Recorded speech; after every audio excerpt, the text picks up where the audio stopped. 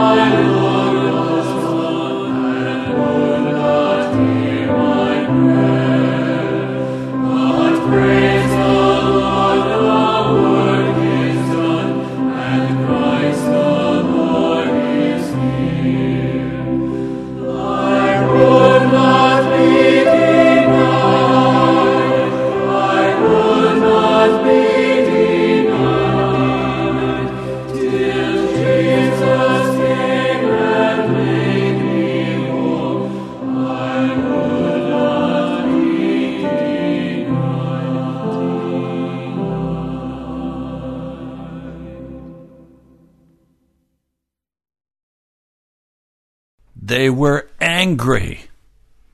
They were bitterly angry. They were so angry, in fact, they wanted to grab a hold of him and do him bodily harm. Jesus had been speaking in parables about the end of the age. Jesus had been addressing the questions about the kingdom of God. Now, you may get very angry today about what I'm going to say to you, but I'm only going to say to you what Jesus said in his parable. It cut across their hearts. It cut across their daily lives. They were confronted with the reality that they were hell-bound. And that made them angry. They trusted in the formalism of their religion. They trusted in their fasting and their sacrifices. They trusted in their regular attendance at the temple. They trusted in their laws and their culture and their history. And then in the midst of all of that, they had their favorite sins. They lusted after the flesh. They lusted after power and authority. They were ambitious, but they had added to all of the wickedness of their heart religion. I'm not going to speak to you about religion, for I think it has little, if any, value. It's not religion that we're interested in. It's the man Jesus. And it's walking with that man Jesus in such a manner that when he comes in his kingdom, he will include us in the great feast, the wedding supper of the Lamb. I want you to be included in the wedding feast of the Lamb. But you cannot be included in that feast if you continue to walk in known rebellion and sin against the Almighty God. So let's go down there. Let's look at the scriptures. Let's hear what Jesus wants to say. We'll begin in Matthew, the 22nd chapter. Jesus is speaking to them by parables, and now he begins a new parable. The kingdom of heaven is like unto a certain king, which made a marriage for his son. Now, I want you to know that a parable was a popular story of the day, and it had one primary point.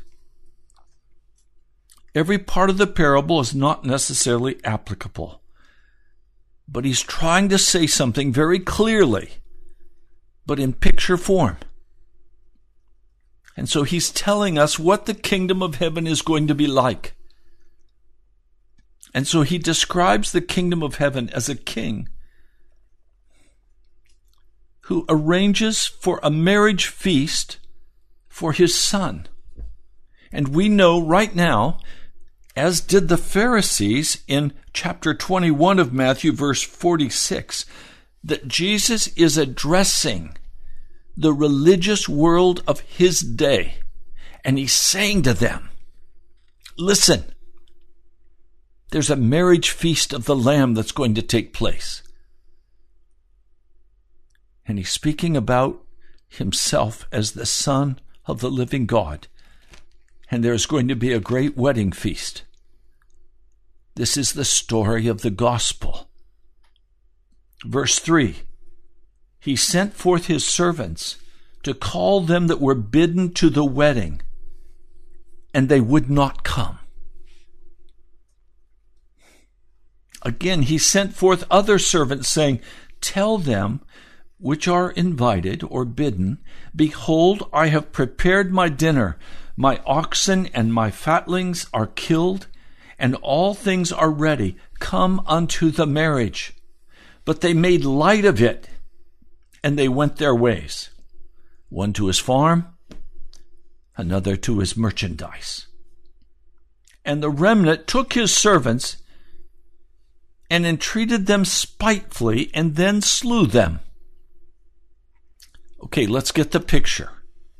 Jesus is telling us what the kingdom of God is going to look like at the end of time. When the announcement is made, you are now welcome to come to the wedding feast of the Lamb. Many will say, I have other things I have to do. I'm not interested. Most in America today are not really interested in the wedding feast of the Lamb. They have many other concerns. They have their work. They have their families. They have their sports. They'll show up at church if it doesn't interfere with their favorite television show. They'll show up in church if it doesn't inconvenience their life. But if they want to go that day to an entertainment center of some kind, Six Flags, or you could name them, then they won't be in church that day. Because the central focus of their life is not Jesus. The central focus of their life is their life. Living their life the way they choose to live it, adding into it everything possible that they can add to squeeze out every bit of living that they can squeeze out. Go with the gusto, they say. Work hard, play hard. Grab everything you can grab as you go through, because you only go through one time. So, the focus is not Jesus. The focus of their life is not, how can I be a part of the wedding feast of the Lamb? Their focus is on their jobs and their money and their cars and their houses, their relationships and everything else that is so vital to them to keep them balanced and happy. And you know what I'm talking about, don't you? So some are just not interested. They walk away. But others say, come on. You can't be serious, Pastor. You want me really to give up everything in my life and follow Jesus? Why should I do that when I can keep my pleasant life? I don't have to leave my sin, and I can attend church every week or when it's convenient for me. I can participate in their social activities. I can participate in their Super Bowl parties. I can participate in all the culture, and I enjoy that. But you're asking me to give up my life and follow Jesus? Are you kidding me? I'm not going to do that. I have to make money. I have to get ahead in this life. I have a new car to buy. I have vacations to take. I want to take this cruise. Viking cruises. Oh, I want to take a Viking cruise on one of these little boats. I want to go through Europe. I want to see Budapest. Oh, how many people I've tried to talk to about Jesus. But frankly, it's too inconvenient. They'd rather talk about their next cruise, their next trip. They chit-chat about every foolish thing. They have no real interest in the wedding supper of the Lamb. They're consumed by their own stuff, their own worries, their own passions. They're concerned with their own crisis. They're filled with their own bitter roots of anger. They make light of this invitation to give up everything and follow Jesus. They make light of the whole idea that they could live without sin before God. So they go their way. One to his farm, another to his merchandise, to his store to sell more stuff.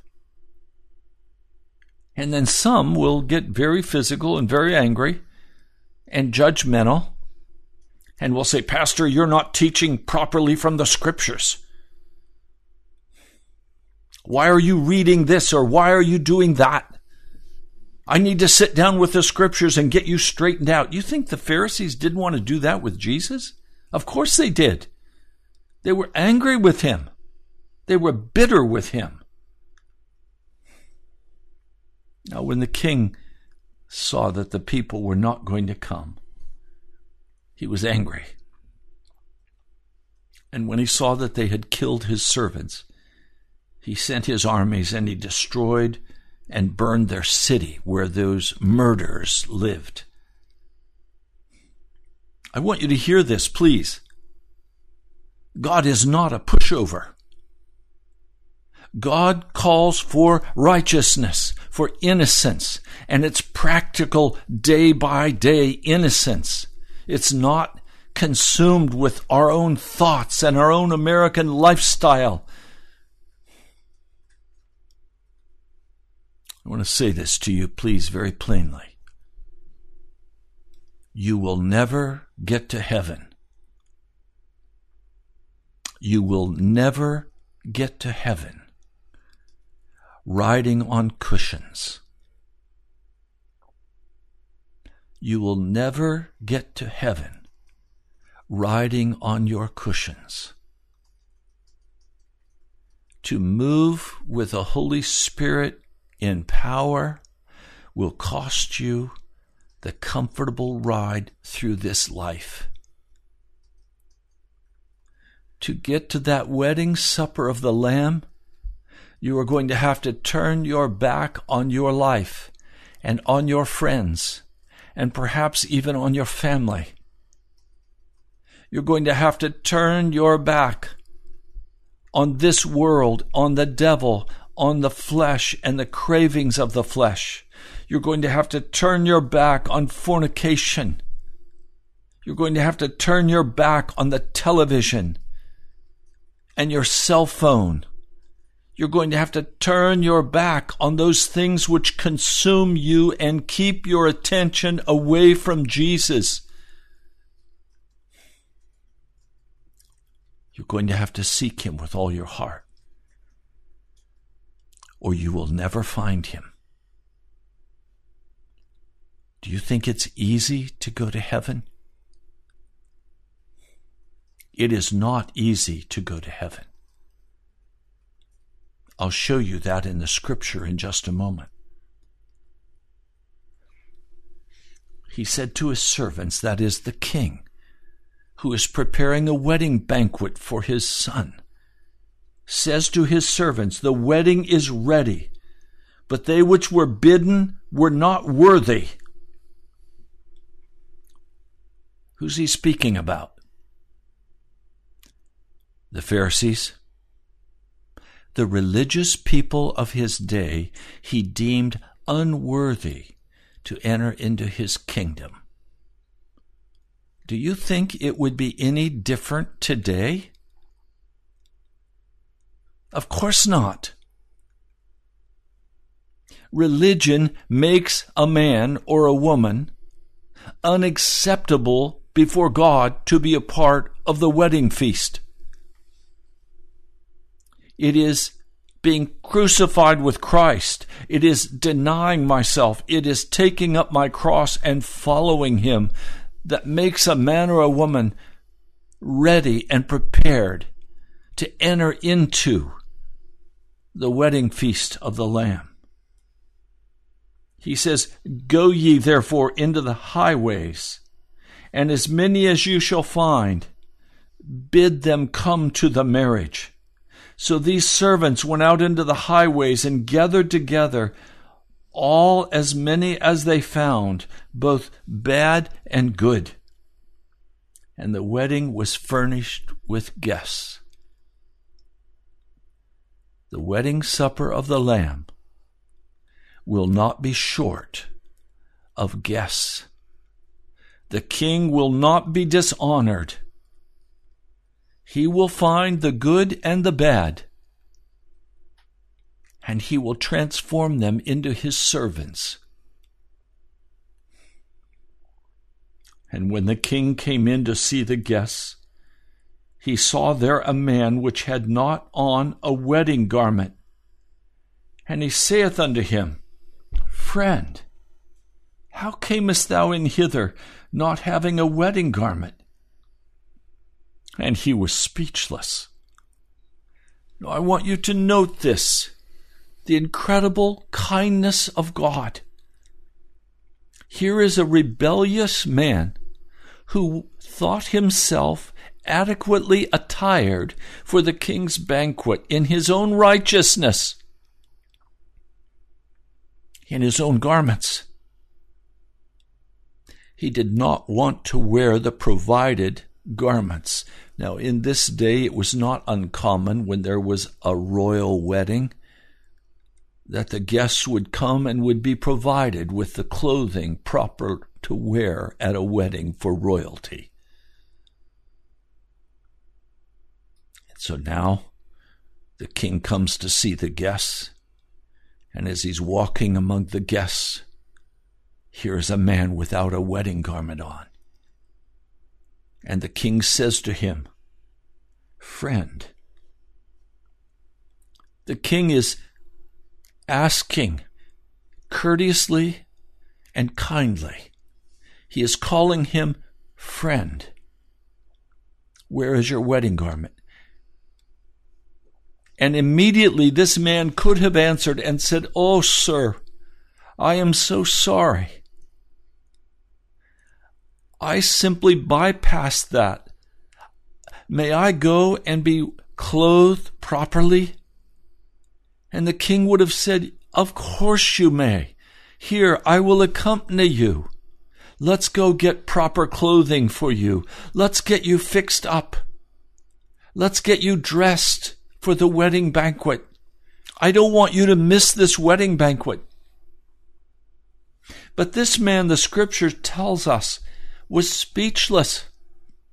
Obviously, he had been offered the wedding garment, and he had thought himself sufficiently well dressed that he was not going to put on the robe that was offered to him by the king. Please hear me. You cannot enter the wedding feast of the Lamb without the king's garments on. You will not be allowed to enter into the wedding feast of the Lamb dressed in your own clothing. There must be a stripping of your old filthy clothing. There must be a washing and a cleansing. And then there must be a dressing. You must get dressed to come in royal clothing, linen white and clean, without spot or blemish. This does not happen when a man dies. This happens when he comes now to be dressed and ready for the banquet. And if you rebel, and if you refuse, and you say, I can come in and I can eat at the table and I can be as good as anybody else, and I can carry anger and bitterness in my heart. As one dear brother said to me, Pastor, I discovered I had a donkey spirit, and I had to get on my face and pray until that donkey spirit was removed from me. Do you have a donkey spirit today? Are you rebellious? Are you self-satisfied? Are you just a religious churchman or churchwoman? Or are you a servant of the Most High God? Are you dressed in the clothing of the King? Let's be very practical. To be real, it must be practical. This man is now going to be bound hand and foot. His servants, the king's servants, will take him away and cast him out into outer darkness. And there this man will weep and cry and gnash his teeth because he has been cast out of the presence of God. If you walk in your own sin, in your own clothing, if you walk in your own entertainment, if you are not utterly given over to Jesus Christ, if the work of God is not being done in your heart, if you are not weeping before God, if you are not standing by faith to be transformed into the likeness of Jesus, if you are not purifying yourself from all uncleanness, when the king comes to look, he will see that you are not dressed appropriately, and you will be cast out into outer darkness. Now listen. This is Matthew 22, verse 14. Many are called, but few are chosen. You would not be listening to this broadcast today if you had not been called by the servants of the living God.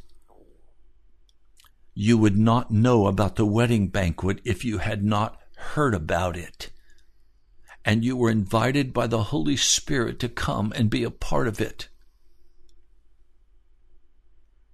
But if you are distracted by all of the stuff of your life, and you are turned away from earnestly seeking after Jesus, if you are spending your time being entertained by the world, or seeking after the things of this world, if your heart's cry is for money, if your heart's cry is to live your life the way you want to live it, if your heart cry is for the lust of your flesh, if you're sitting in front of that computer and watching pornography, masturbating, committing fornication, lusting after money, judging others with anger in your heart and putting them down, if your heart is focused on your own survival and your own best life that you can create for yourself, and you are jealous of other men and women and what they have, and you covet what others have, and you say, God is not fair. Look, he's given me a poor hand compared to that person or this person. Why is God treating me so poorly? You will be cast out, and you will have no part with God. You have been called, but you will not be chosen. Now, I want to identify for you very clearly what this robe is. We have to go to another portion of Scripture. It's found in Revelation, the 19th chapter. I wish I could read this whole section for you. The 24 elders and the 4 beasts have all fallen down, and they're all worshiping God. And a voice came out of the throne saying, Praise our God, all ye servants, ye that fear him, both small and great. And I heard, as it were, the voices of a great multitude, and the voice of many waters, and as the voice of mighty thundering, saying, Alleluia, for the Lord God omnipotent reigneth. He's describing this great wedding banquet of the Lamb. Let us be glad. This is Revelation 19, verse 7. Let us be glad and rejoice and give honor to him, for the marriage of the Lamb is come, and his wife hath made herself ready. And to her was granted that she should be arrayed in fine linen, clean and white. For the fine linen is the righteous acts of the saints. The righteousness of the saints. This is not the imputed righteousness.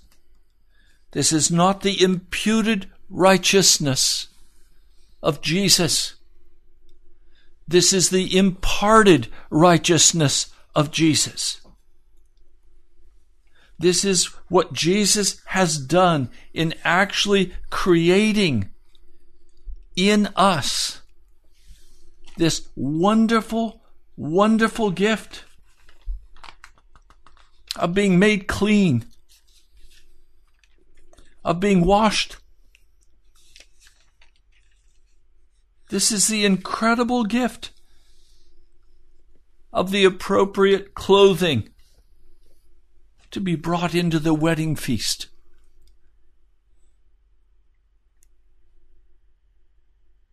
Jesus said in John 14, I am the true vine, and my Father is the gardener.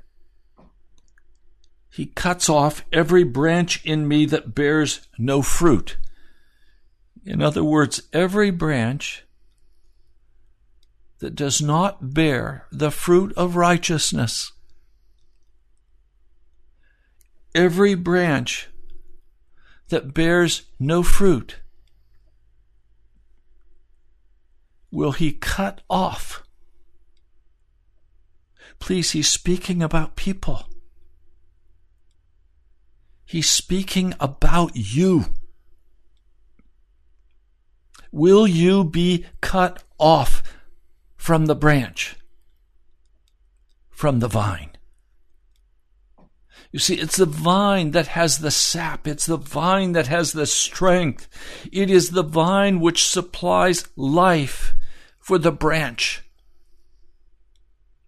So he's saying, if you have come to Jesus, but you just have religion, you have no vital connection with Jesus Christ, your heart is cold, you're backslidden, you've cut yourself off from God. He's saying you will be cut off from Jesus. He's saying God will take an active stance on your behalf, and he will cut you out of the kingdom of heaven. Just as in the parable of the kingdom of heaven, at the wedding feast, the king comes and he cuts out of that assembly the man who is there without the wedding garment on, who has no righteousness, who is unclean, who thinks he can come in his own strength and his own power. And he's saying every branch that does bear fruit, he prunes so that it will be even more fruitful. I have been sharply pruned to the point I look dead. But I know in the midst of that pruning, the wonderful love of Jesus and the righteousness of Jesus, having turned away from all sin, walking clean before him, being filled with the devotion and the love of my heart for Jesus, and knowing that I want nothing to separate myself from him. And so the Father comes and he says, okay, you have foliage that looks like you're bearing fruit, but you're not. You're spending your time building foliage. Let's cut this foliage away from your life. Oh, I tell you, that can be exceptionally painful. But the result is much more fruit being born. Verse 3, this is John 15:3. You are already clean because of the word I've spoken to you. Remain in me, and I will remain in you. I want you to see this. Please, my brother, my sister, you've heard this before, but don't walk by it quickly. Jesus will only remain in a person who chooses to act in righteousness before God, who chooses to remain in Jesus Christ. Some of you want to remain in your worldliness, and you love the things of this world. You love being fawned on by other people. You love the applause of people. You love pleasing people and having them being very positive toward you and complimentary toward you. You want to keep the peace. You don't want to cause any disturbance by talking about Jesus. You just want to get along to go along. You refuse to remain in Jesus and speak his truth plainly, with love, but plainly. You want that relationship. You want that job. You want that entertainment. And you want to say, oh, it doesn't matter what I do because I keep all of these things that I'm supposed to do and I go to church regularly. One man I know is a Coptic. And so he believes that because he's a Coptic, always a Coptic, and so he'll be saved because he's a Coptic Christian. But he doesn't practice the Christian faith. My heart breaks for him. We're called to walk clean before God in righteousness. He's saying, you must take the initiative to remain in Jesus. Now let me say something very plainly, please. Some of you will weep before God, and you will enter into Jesus. But you don't stay there. You will repent of your sin, but you do not remain in holiness before God. Instead, the first thing you know, you're back lusting after your money. or the first thing you know, you're all out for that relationship. You never will settle down and remain in Jesus.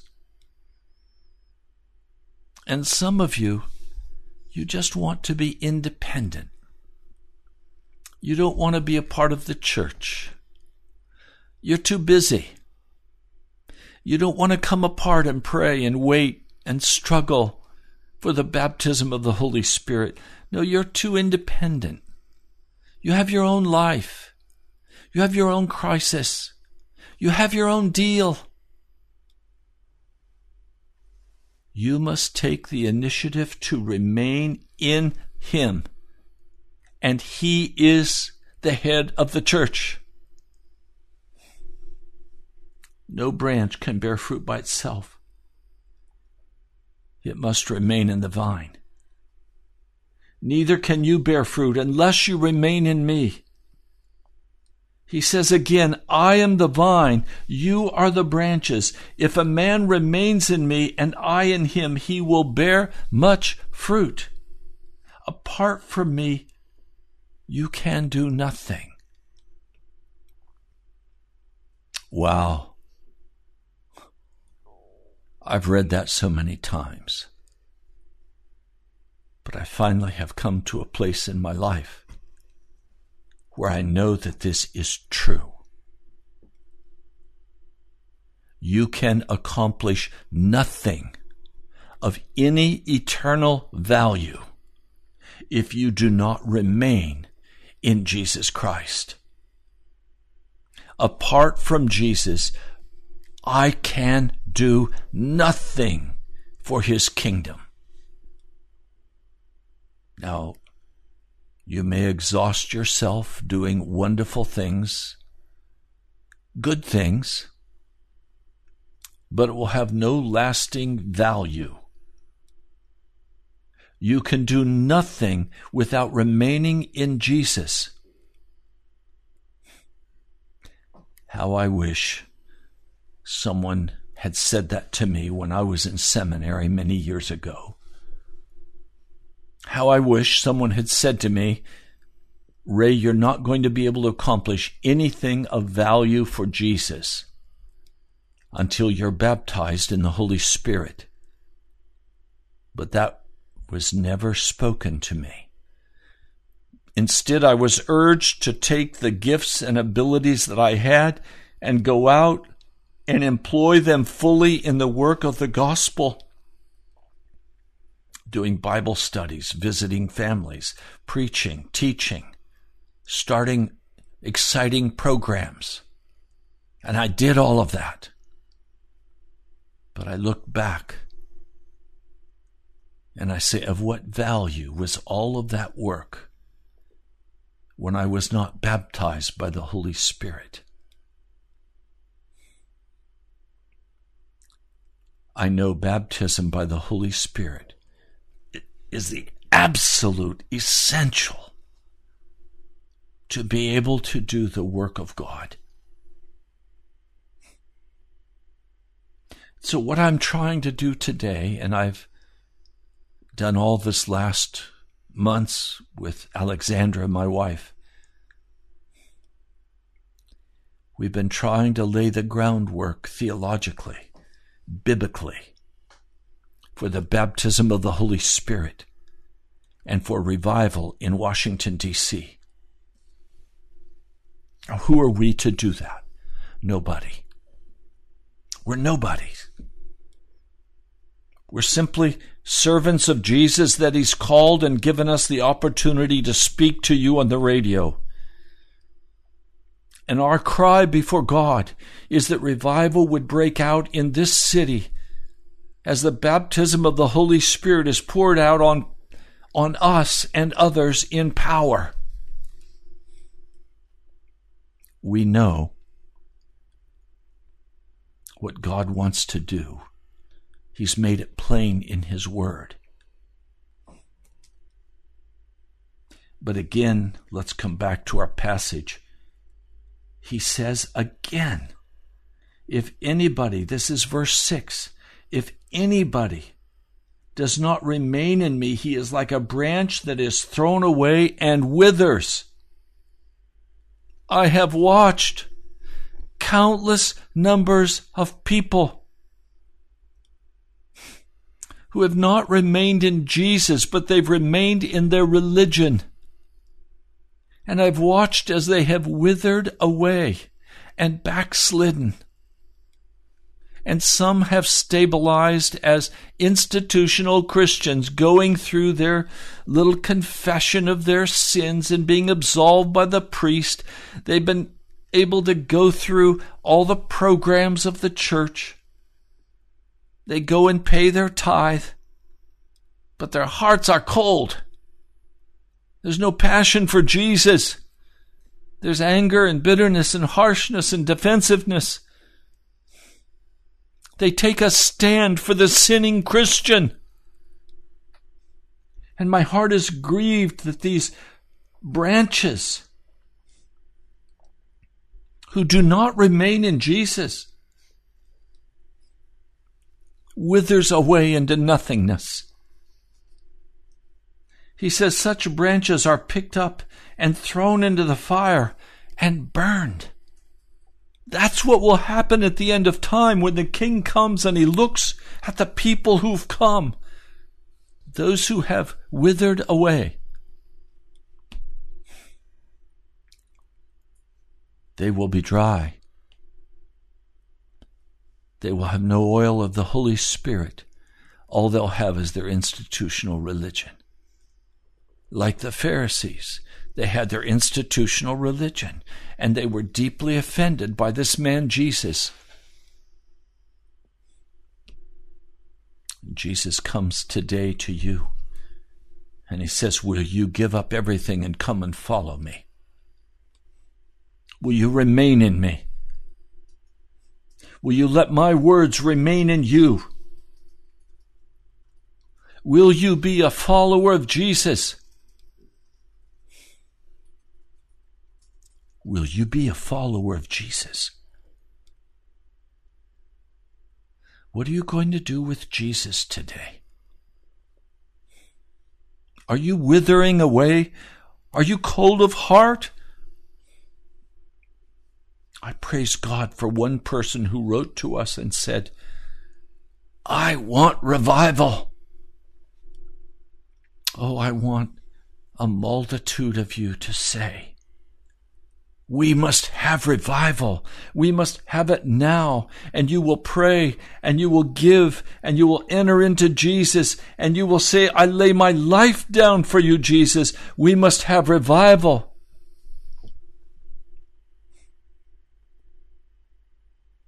If you remain in me and my words remain in you, ask whatever you wish, and it will be given you. If you ask for revival, it will be given to you. If you ask for a new heart, it will be given to you. If you ask for the wedding garments of righteousness, they will be given to you. We're not made righteous by our own hard work. This is not righteousness by the law. This is righteousness that comes straight from the heart of God in His Son, Jesus. And by His precious blood we are washed and made clean. And we no longer have an interest in the wickedness of this world. We no longer have an interest in the entertainment of this world. We no longer lust after the things of darkness, but yes, we desire Jesus. This is to my Father's glory, that you bear much fruit, showing yourself to be my disciples. As the Father has loved me, so have I loved you. Now remain in my love. If you obey my commands, you will remain in my love, just as I have obeyed my Father's commands and remain in His love. I've told you this so that my joy may be in you, and that your joy may be complete. My command is this: love each other as I have loved you. Greater love has no one than this, that He lay down His life for His friends. You know when a person runs away and refuses to lay down his life, that they are living like a Pharisee, full of their own righteousness. God has called us to humble our hearts before Him, to turn aside from our own stuff, to surrender our lives to Jesus and to enter into Him day by day by the reading of the Scripture, by fasting, by prayer, by earnestly speaking to others about Jesus. If you are not speaking to others earnestly about Jesus, you have a cold heart. You're filled with your own concern for yourself. You deny Jesus before others, and Jesus will deny you before the Father. You think you've worked out some system of religion that's going to justify you? You think you've worked out your own little experience with Jesus and you can deny sharing the gospel with others? That is sin. It is wickedness. Oh, what I so earnestly desire for you today is that you would utterly divorce yourself from all religion and earnestly seek after Jesus with all of your heart and lay your life down for Him and enter once and for all into Jesus Christ with a heart and soul utterly given to Him, asking Him to totally be in charge of everything that you think and say and do, and that your heart would be filled with love and mercy and compassion, that you would give up all accusations against a brother or a sister, that you would give up all judgments and all self-righteousness, that you would determine in your heart that you will lay your life down for another, that you're not going to be about trying to establish yourself, that you would rather die than cut another off and bite them with bitterness. I've asked the Lord to give me a heart of compassion and mercy, to give me a heart of weeping for the lost and the dying, to give me a heart that earnestly searches after Jesus and beseeches Him for the fullness of the baptism of the Holy Spirit. Last night we had a powerful time of prayer in the upper room, earnestly praying and standing by faith for the baptism of the Holy Spirit. We need such an explosion of Holy Spirit power in this city, or we will never be able to reach the lost. I thought about some great churches in America, and there are some.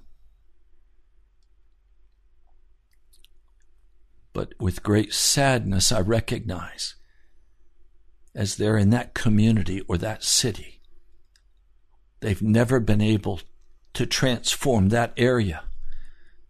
Sinners have not been brought to Jesus. The community is basically untouched by their ministry. I've done that for too many years. I'm not willing to continue. 5 minutes. I want the power. 5 minutes. I want the power of the Holy Spirit to transform Washington, D.C. into a place of holiness, into a place of repentance where the sick are healed. I just spoke with a dear brother this morning. His back is killing him. He's at work, but he's in such pain in his back. And I can pray, and I have prayed for him, and I'll continue to pray for him. But until the baptism of the Holy Spirit comes, I have no power to heal him. And of course, it's not me who would ever heal. It's the Holy Spirit flowing through a vessel. It is Jesus who heals.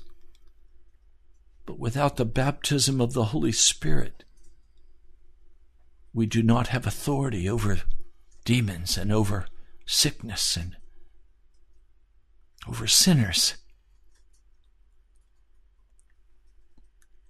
I pray today that in this broadcast, in the few minutes we've been able to share together, that your heart has been quickened, that your heart has been touched by the Holy Spirit, and you will begin to say, I will remain in Jesus, I will enter in, and I will seek the Holy Spirit and the baptism of the Holy Spirit, for I want to bear much fruit for Jesus.